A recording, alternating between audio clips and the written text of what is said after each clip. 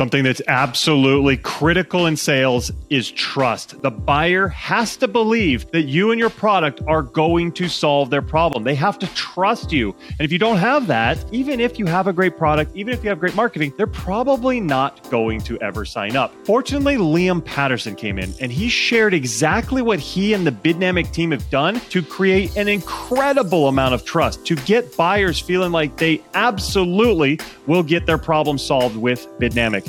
Check this out. He walked us through precisely what they did from day one to earn the trust and to deliver that trust and make sure that everybody knows that they can solve their problem. So check it out. You're going to love this one. Welcome to Scale Your SaaS, the podcast that gives you proven techniques and formulas for boosting your revenue and achieving your dream exit. Brought to you by a guy who's done just that multiple times. Here's your host, Matt Wallach. And welcome. Super excited to have you here. Thank you very much for coming. If you're watching, thanks for watching. If you are listening, thank you for listening. This is Scale Your SaaS, and our goal is to help you do exactly that so you can understand exactly how you can get the right understanding of growing through marketing, lead generation, closing deals, scaling your team, whatever it is, we want to help you grow your company. And I'm really excited. I want to share this story. I can't wait for you guys to hear this one. I've got Liam Patterson with me today. Liam, how you doing? Yeah, doing great. Thanks for having me. Absolutely. So Liam, let me make sure everybody knows who you are. Liam is the founder and CEO of Bidnamic. He's an entrepreneur and growth hacker with a deep experience in e-com and digital marketing. Bidnamic is a marketing technology platform that helps retailers unlock the full potential of Google Shopping. What it does, it helps retailers to outrank competitors, increasing revenue and market share. And really what it does in short, it gives you an unfair advantage on Google Shopping. So anybody in the e-com world, this is what you need in order to be able to get those sales up. Once again, Liam, thanks so much for coming on the show. Absolute pleasure. Thanks for having me. For sure. So, kick us off. Tell me, what have you been up to lately and what's coming up for you? Yeah, absolutely. So we've really been scaling up Bidnamic, the core business. As you mentioned there, we're Google Shopping specialists. So we work with hundreds of e-commerce retailers, direct-to-consumer businesses and brands. And we're just really helping them get more exposure, get more growth on Google Shopping. In terms of our business, what we've been doing is about 9-10 months ago, we took our first investment round. So our first kind of VC round, which was £4 million, $5 million US dollars. And we've been putting that to work, and we're putting it to work in R&D. So we've got a really exciting new product that we're just launching, and also into growth as well. So we've pretty much doubled the team. We've opened an office in Austin, Texas. So in your side of the world, nice. We've now got a team of around 28 out there, and just really investing in research and innovation for new products as well. So it's been a really exciting time for scaling up the business and the brand as well. Oh, that's so cool. I love that phase. That's such a fun time to be in a company and really see that scale start to happen. But I want to actually go back a bit. When it all came to be, what motivated you to start Bidnamic? Where did the idea come from and how did that all come to be? Yeah, so it's actually quite a funny story, really. So I guess we scratched our own itch. I think it's a bit of a saying over this side of the pond, certainly. And we built our own e-commerce marketplace. So it was a print-on-demand business. So we didn't have physical warehouses and physical stock. Instead, we had thousands of artists, illustrators, graphic designers uploading imagery and merchandising it digitally onto products like phone cases, tablets, t-shirts, mugs, hoodies, all kinds of products, which would then be printed or produced on demand and printed locally and shipped locally. So we had printers all around and suppliers all around the world, which meant that we could ship a product really quickly to a customer. And our proposition to the thousands of artists and designers and creatives that worked with us was really getting them exposure, so they could upload their design. We created the technology that would make it appear like it was wrapped in a really realistic end product of a mug or a t-shirt of all the folds and distortions, and then we'd push it out to marketing.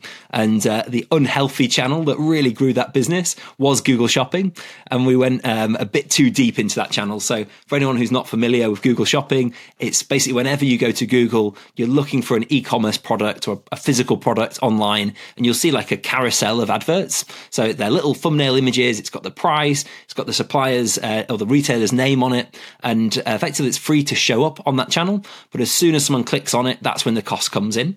And that was a big challenge because we were effectively on the receiving end of a fire hose of designs, some absolutely incredible, some absolutely, terrible and probably never sell. And we were betting our own money. We were putting in tens of thousands of dollars, in some cases an hour, some cases a day on different regions. So we had so many products that it was really a challenge, and one that we kind of leaned into because we had to, because it became such a dominant channel for us. And we ended up, myself and my co-founder has a PhD in maths, very, very smart team, and the engineers around us. So we've always had that software approach rather than a traditional e-commerce approach. We didn't have any warehousing, we didn't have any of that side of it. We were always on the demand generation piece, whether that was demand generation of artists and illustrators, or it was demand generation of selling their products. And we built our own e-commerce technology to do that. So first of all, we trialed everything on the market. There was some great stuff out there, but it always had a few limitations that were frustrating or didn't quite work with such a big catalog of products and our use case. So we started developing our own technology, and it was really, we're going back maybe 5-6 years now, and our own investors. We had some angel investors in the business, some pretty big names. So Marion Mayer, the co-founder of Booking.com, and Chris Forrest, who was on the board of Net-a-Porter. They both kind of said, "Look, can we use this technology on our portfolio of brands and investments that we've made?" And we were really kind of no way. And it's not, we've never done, client side servicing. We've never built even a software business. We've done e-commerce tech for our own use case. And eventually we gave in and we said, okay, we'll trial it pretty with low expectations, thinking it probably wouldn't really move the dial, thinking we were a very unique use case in e-commerce with so many products and so much demand from Google search. And we just saw this this rocket stick, of acceleration for the brands we worked with. Stitch and Story was our first client, still a client today, and many other brands as well. And that was about 4 or 5 years ago now. And fast forward, 4 years, we've continued investing in that product. Actually became the core business about 9 months later, and we made that switch of turning off that e-commerce business and instead putting all our focus into this SaaS business, which was the marketing technology for Google Shopping. And today we're working with over 200 e-commerce brands all around the world, some really big names and recognizable brands, as well as startups and scale-ups that just had their first rounds of investment and really looking to grow smarter and grow more efficient. So that's, I guess we scratched our own itch and created something just for ourselves that then actually had a broader appeal or more of a mass appeal than we expected. That's so awesome. I love those stories where you were just solving a need and it was your own need. You had a problem. You went out and solved it in a great way that you realized other people could solve this as well. I think that's so fantastic. I actually have been a part of a system that did the exact same thing. That's how we started. But I want to ask you, so in those early days, once you got it started, once you realized, okay, we're going to market this to others, how did you do it? Like how did you get past the worry that maybe a buyer might have that you're brand new? How did you convince somebody and get them to trust that it's going to work for them? Yeah, I'd say we're really naive when we set out. We just had this technology. And it was kind of by accident. So, the first, say, 8 clients were referrals. So we start from our own angel investors, almost by accident. We didn't intend to do this. We thought, right, we'll just, help them out and do this. And then, so we started to get our first ones, get big success from them. They were connected to people. They had their own, angel investors in their business. They were kind of in the London tech scene. And that kind of led to more and more. So I'd say probably the first 6 or 7 customers were referrals from those first initial ones, or from our investors, our angel investors as well. So that's kind of the very beginning. And then I think almost the growth hack, or that wasn't even an intentional growth hack, was just we just lean in with our customers. So from day one, we'd be totally transparent about the case studies. A lot of brands and a lot of people in our space say we work with an online retailer who sells fashion. Like there's no detail there, there's no description. That was always a bit of a bugbear for me as when I was running my e-commerce businesses, which was like, why not be transparent? Why not tell us that? And I'm still not sure why people do that. Maybe it's fear that people are going to steal their customers from them, or I don't know why. But I think we just lent in and we were just like, right, well, we've got great success, we've got happy customers. Let's just lead with that. So we just led with case studies. So, and today we've got over 50 case studies, all with the URL, all with the business name time, or with the month on month or year on year, or, quarter over quarter, whatever that time period is that improvement has been achieved, what the exact metrics are. Of course, we can't talk in terms of pounds and pence or dollars and cents, but what we can do is show percentage growth of revenue, of reduction of costs, and also we get quotes from the e-commerce managers or the people we're directly liaising with, and their name and their quote on there. So it's like 100% transparency. And probably even taking it a step further is, when we go to events and trade shows, which are a pretty important part of our go-to-market, particularly in the US, we're very present at a lot of the big e-commerce trade shows and events like Shop Talk and E-Tail West and others, Chicago IRX, IRC and so on. And again, it's just bringing clients with us. And, part of it's just the fun. We try to put on panels with our clients and just let them do the talking and do the selling, because again, maybe it's naivety, but having been in the shoes of a buyer who's making that purchase, it's like, it's just inundated with people telling you, we can help you. Whereas when it's like, we can help you, and here's one of our customers telling you exactly how we've helped them. And it's even more powerful when it's in person and they're, at the event, they're with us, they're, just gives that credibility and that, which gets over that trust factor in the early days. I think you just said the exact word that is so critical, trust. And it's something that a lot of companies kind of skip over. And it's so important because as much as you can identify a problem, as much as you can convince the buyer that they have the problem, they need to trust that you can solve it. They need to trust that your system is going to be the answer. And the fact that you understand that so well, Liam, is just beautiful, because you're now putting these stories front and center. And you're absolutely right. The old way of doing things was you can't show who your customers are. You can't put your customer list out there. And I was taught that in my early days, like don't do that. But actually, guess what? Your competitors, they're not going to work hard enough to go find those and go through everybody. And even if they do, if you have such great results, they're not going to want to leave. So your clients aren't going to want to leave anyway. So don't even worry about it, because you're literally, I was told, like, make sure that you don't post anything about who our customers are, because we don't want anybody to steal them. But it's actually the opposite that works. When you put it out there and put these stories of success, you get so many more customers. And for those of you who know me and have followed me, you go to mattwallach.com/reviews and you see tons of reviews and testimonials, just like Liam said. He said 50. We probably got 50 some in there. I don't know, somewhere around there. And it's exactly right. The more you put up there, the more you show this works, and that you can prove it, and that you have a lot of variety in terms of the size of companies, location, what they're doing, their industry. Somebody's going to find something that's relevant to them and that they're going to be able to connect with. And I love what you said about when you go to a conference and you get them up on stage and they're actually sharing how much they love you and how much they love the product. Like, what better sales method could you have than a third-party testimonial like that?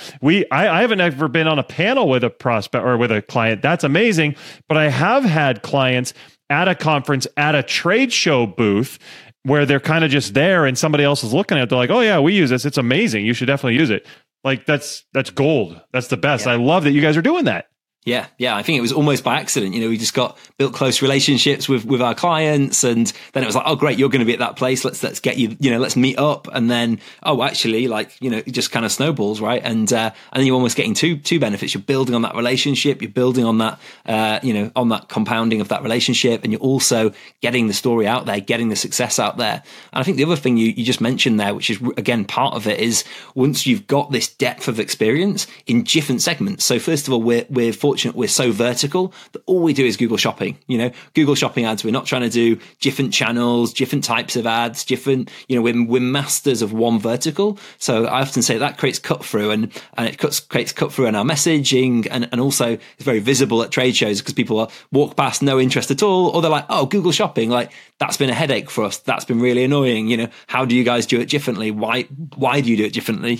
It creates a conversation. So again, a kind of a British term, Marmite is like a kind of a spread that some people hate, some people love. And it's that relationship it creates cut through that, again, it's either relevant or it's not relevant. Whereas I see so many companies in their marketing messages, they're trying to appeal so broadly that actually it's not clear from the browser, from the shopper, who, what is this actual thing about? Is it something that I need to pay attention to, that I'm interested in, or is it not?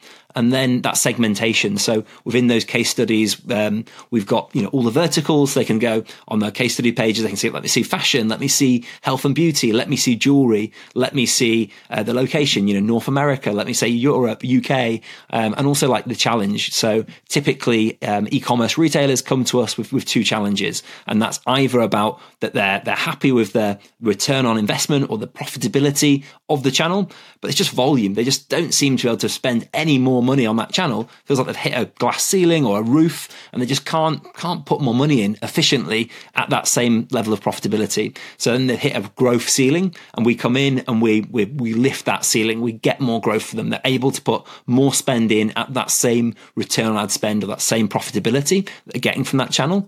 Or it's a profitability channel that actually that channel just isn't profitable when they factor in the return rate, when they factor in cancellations, when they factor in chargebacks and payment fees and postage and shipping fees. Actually, it's just not profitable. So then we come in and we improve the profitability at the same volume, and then once it's profitable, we can move to growth. So again, we're able to show those two use cases of growth or profitability. So it allows people to really see, okay, yeah, these guys have done it for brands similar to me, which I feel has become a bit of in SaaS, certainly a bit of a gimmick where people say, oh, we've worked with people like you. And you're like, oh, brilliant. Who is it? And it's like someone totally different, or someone they've solved a totally different problem for. So again, I think we're quite fortunate at the scale we've got to, and documenting it and getting the case studies there, again, because of those close client relationships, has allowed us to then have that in our arsenal to give that credibility and to give that cut through in the messaging that we have.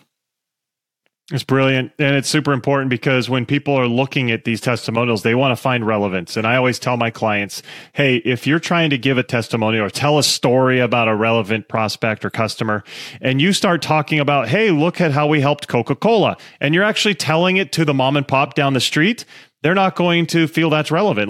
They're going to think that you're too big for them. And likewise, if you're talking to Coca-Cola and you start talking about this tiny little company mom and pop that you worked with, they're going to feel like you're too small for them. So you've got to make it relevant. I love how your website does that. I love how you guys have identified how you can make sure that you're telling the right stories, that you're relaying the right information. I think that's fantastic. It sounds like you guys have done a lot of things great. I want to flip it. What were some of the things you did early on that you look back, you're like, oh, I wish we didn't make that mistake. I wish we didn't do that. What were some of those things, Liam? Yeah, definitely. So I think we opened up kind of to too many businesses. So maybe we were, we didn't kind of, they call it ICP, so ideal customer profile. Like we didn't understand the things that we could control and the things we couldn't control. And now we've got a level of maturity that we've identified those. So when, to give a kind of crystal clear example, before we would look at someone and say, great, they're on Google Shopping. Their challenge is profitability. So it's not profitable enough for them. And in the historic state, they've never been profitable enough. And then we would say, great, with our technology, we can make that more profitable. But actually what we wouldn't do is just take a bit more of a deeper dive and look at what's the real cause of this. Is the challenge here to do with the way that their Google Shopping campaigns have been structured, the way that the bids have been applied? Are they overbidding on some clicks and some search terms on some products, which is where our technology can really come in and add value? Or is it something different? Is it something to do with their website? Is their website just so slow that after we've won a click or from someone who's typed in the exact product title, men's super boost, running shoes, size 10, black, under $200, it is the perfect match from the perfect customer. We've got the click that's cost the customer now, the retailer's paid for that click. It's come through, and then the website's taking ages to load. And then because the website takes so long, because it's a very slow website, the customers are bouncing. So we can only control one part of the funnel, but actually there's another part, which is their website, which is meaning we're losing delivering on what we've said we want to do, because actually there's another more fundamental issue that really, if we'd known that, we should have said, go and fix your site speed, go and fix your bounce rate of your website, and then come back to us, and then we can solve this problem and really build on that, because actually there's another problem that's more pressing. So I think that was one of those learnings. That was, there's some things that are in our control, and there's some things which are out of our control in the scope of our product and Google Shopping. So I think that's definitely been one of the learnings, is being very clear about where is their pain, and actually doing a bit more upfront, taking a bit more investment in the sale to make sure that we do those checks. We do effectively an MOT, we call it in the UK, effectively, checking over, like you check over a car, an automobile, check that everything's sorted. And that's now what we do up front before winning a client. We actually do this big check on their store, and we spot, is there opportunities? Is it going to be challenging to actually work with them and deliver on what we're setting out to do, and setting out to do with them. So that's now what we do up front, is really invest up front in that sales process, so that we can avoid doing that. Whereas before, in the early days of the business, we'd get excited, everything looked great, we start working with them, the weeks and months would start to go by, and we'd have a small improvement, we'd make some gains, but actually that was only the gains we could make here, because there was a bigger problem that we weren't aware of, and that the client wasn't aware of, and that was out of our scope, because it was website design, for example, and page speed. Well, it makes sense. And this is something that I'm a big believer in, is make sure you work with the right customers. You said it before, the ICP is critical to make sure you hit that. And it looks like you guys are doing some deeper work up front to understand if they are actually a fit for you. That's something I advocate as well. For those of you who've listened to the show a long time, we call that process discovery, and discovery can be as deep as going to their site. If you're working with e-commerce, understanding what are they doing and will it work and will our system actually help them? I'm glad you guys are doing that, Liam. And sadly, we're getting close to the end of our time here. I want to know, what advice would you have for new software founders who are starting out? They've got a great product, but they want to understand, how can we get to a point where Liam and Bidnamic have made?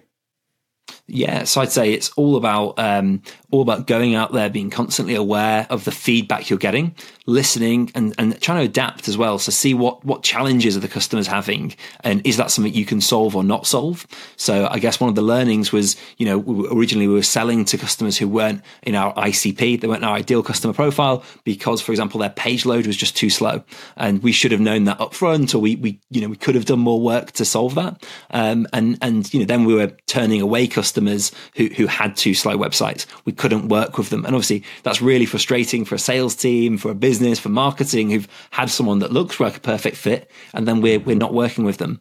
But actually these challenges, these things that can be really painful, not winning that business, can also inspire new products. So we've now got a new product which we're just bringing to market, which is a landing page product. So it's built just for Google Shopping. So it's effectively a headless landing page, just only accessible from clicking on a Google Shopping ad. So you click on the ad, it loads a unique headless page, which has all their product information, their images, their descriptions, their price, their checkout button integrated into Shopify for Shopify stores. So people can transact through there, but it loads instantly. It loads in under a second, and it scores 100 out of 100 on the Google page speed for page speed insights for mobile and for desktop. So again, we've seen this segment that before we couldn't sell to, and we were falling over with, and we've now, through having the engineering resources and the investment, we've now made that a USP, where now we can solve that secondary problem for customers. And now we've got a really great advantage where we can create this optimum experience for shoppers clicking through from Google Shopping ads, and having a custom journey just built for that shopping journey of Google Shopping. So I would say, look for those challenges, and then potentially they can become your opportunities in future as the business scales up.